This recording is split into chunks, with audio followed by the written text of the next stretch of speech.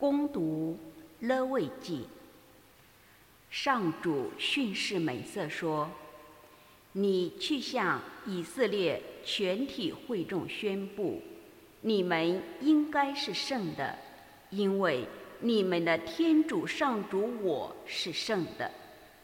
不可偷窃，不可欺诈，不可彼此欺骗，不可因我的名发誓而亵渎你天主的名字，我是上主。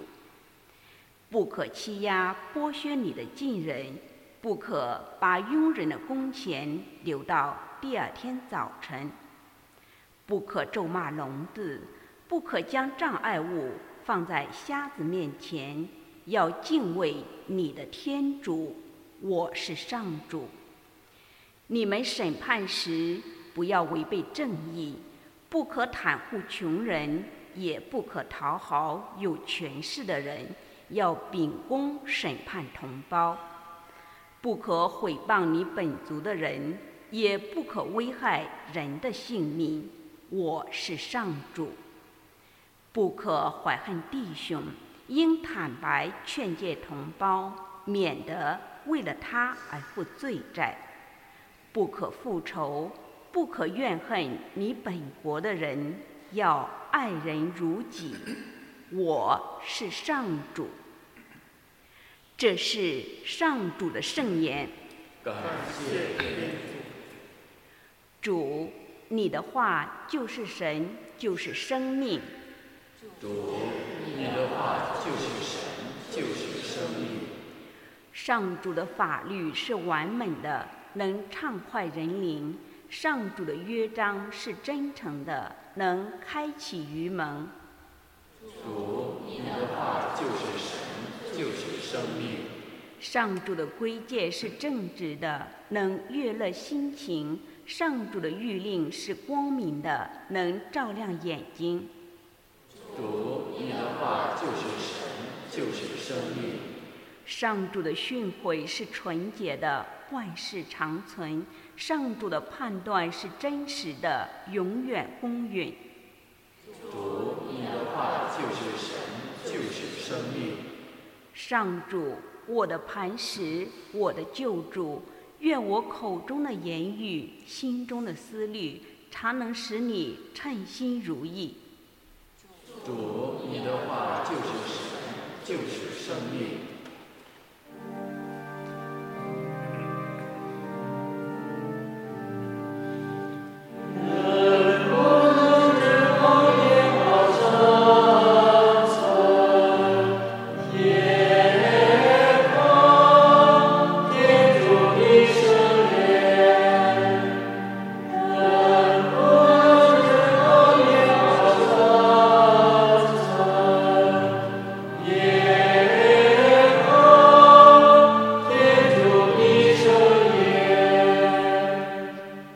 上主说：我绝不喜欢恶人丧亡，我喜欢他们归正，离开邪道，好能生存。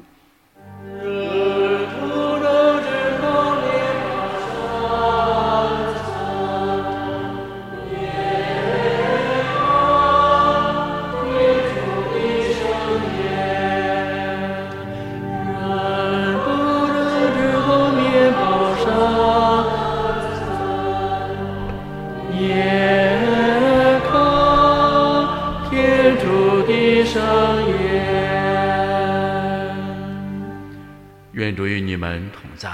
与你的心灵同在。恭读圣马窦福音。主，愿光荣归于你。那时，耶稣对门徒说：当人子在他的光荣中与众天使一同降来时，他要坐在光荣的宝座上，万民都要聚集在他面前，他要把他们彼此分开，好像牧人分开绵羊和山羊一样，把绵羊放在右边，山羊放在左边。那时，君王要对那些在右边的人说：我父所降服的，你们来承受自创世以来为你们预备好的国度吧。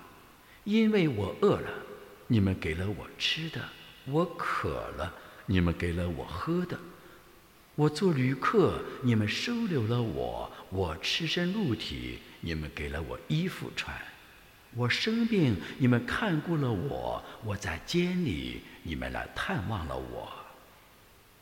一人回答说：主啊，我们什么时候见了你饥饿而供养了你，或口渴而给了你喝的呢？我们什么时候见了你做旅客而收留了你，或赤身露体而给了你穿的呢？我们什么时候见你生病或在监里而来探望过你呢？君王回答他们说：我实在告诉你们，凡你们对我一个最小的弟兄所做的，就是对我做的。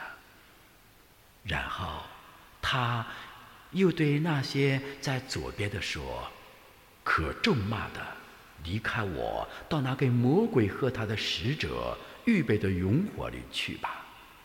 因为我饿了，你们没有给我吃的；我渴了，你们没有给我喝的；我做旅客，你们没有收留我；我赤身露体，你们没有给我衣服穿；我生病或在监里，你们没有来探望我。他们也要回答说：主啊，我们什么时候见了你饥饿口渴，做旅客，赤身露体，有病或坐监，而没有给你效劳呢？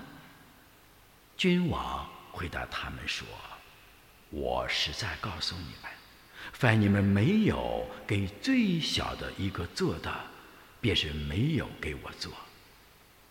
这些人要进入永罚，一人却要进入永生。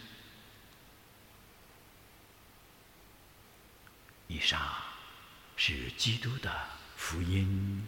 基督，我们赞美你。请坐。今天两篇圣经再一次的重申我们在四旬期里边做基督徒应当如何做好准备，重新整合自己，与基督同受苦，同受死，并与他将来复活，获得永生。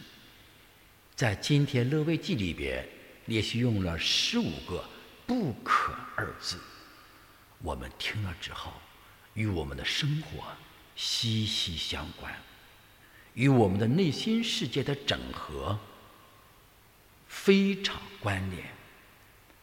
就好像对我们每个人所说的一样，在日常生活当中不可怎么样，不可怎么样，我们做到了吗？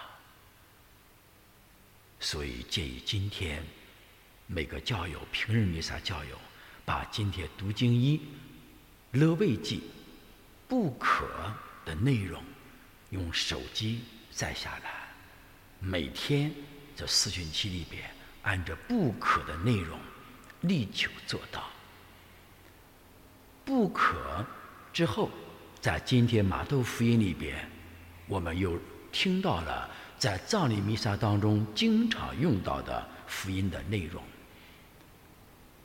这个主题思想就是每天从身边寻找那些比我们更贫穷的人，比我们更需要被救助的人，比我们更需要被帮助的人，在我们身边比我们有更需要的人，需要我们伸出援手去帮他们一把，无论在精神上、肉体上、心灵上、家庭中、感情中、人际关系中、社会圈子中，我们都要以一颗柔和的心，不要再变成铁石的心，以一颗更柔和的心，像耶稣基督一样去包容、宽恕、爱护、陪伴、引领、教育、引导他们，使他们看到我们的帮助之后，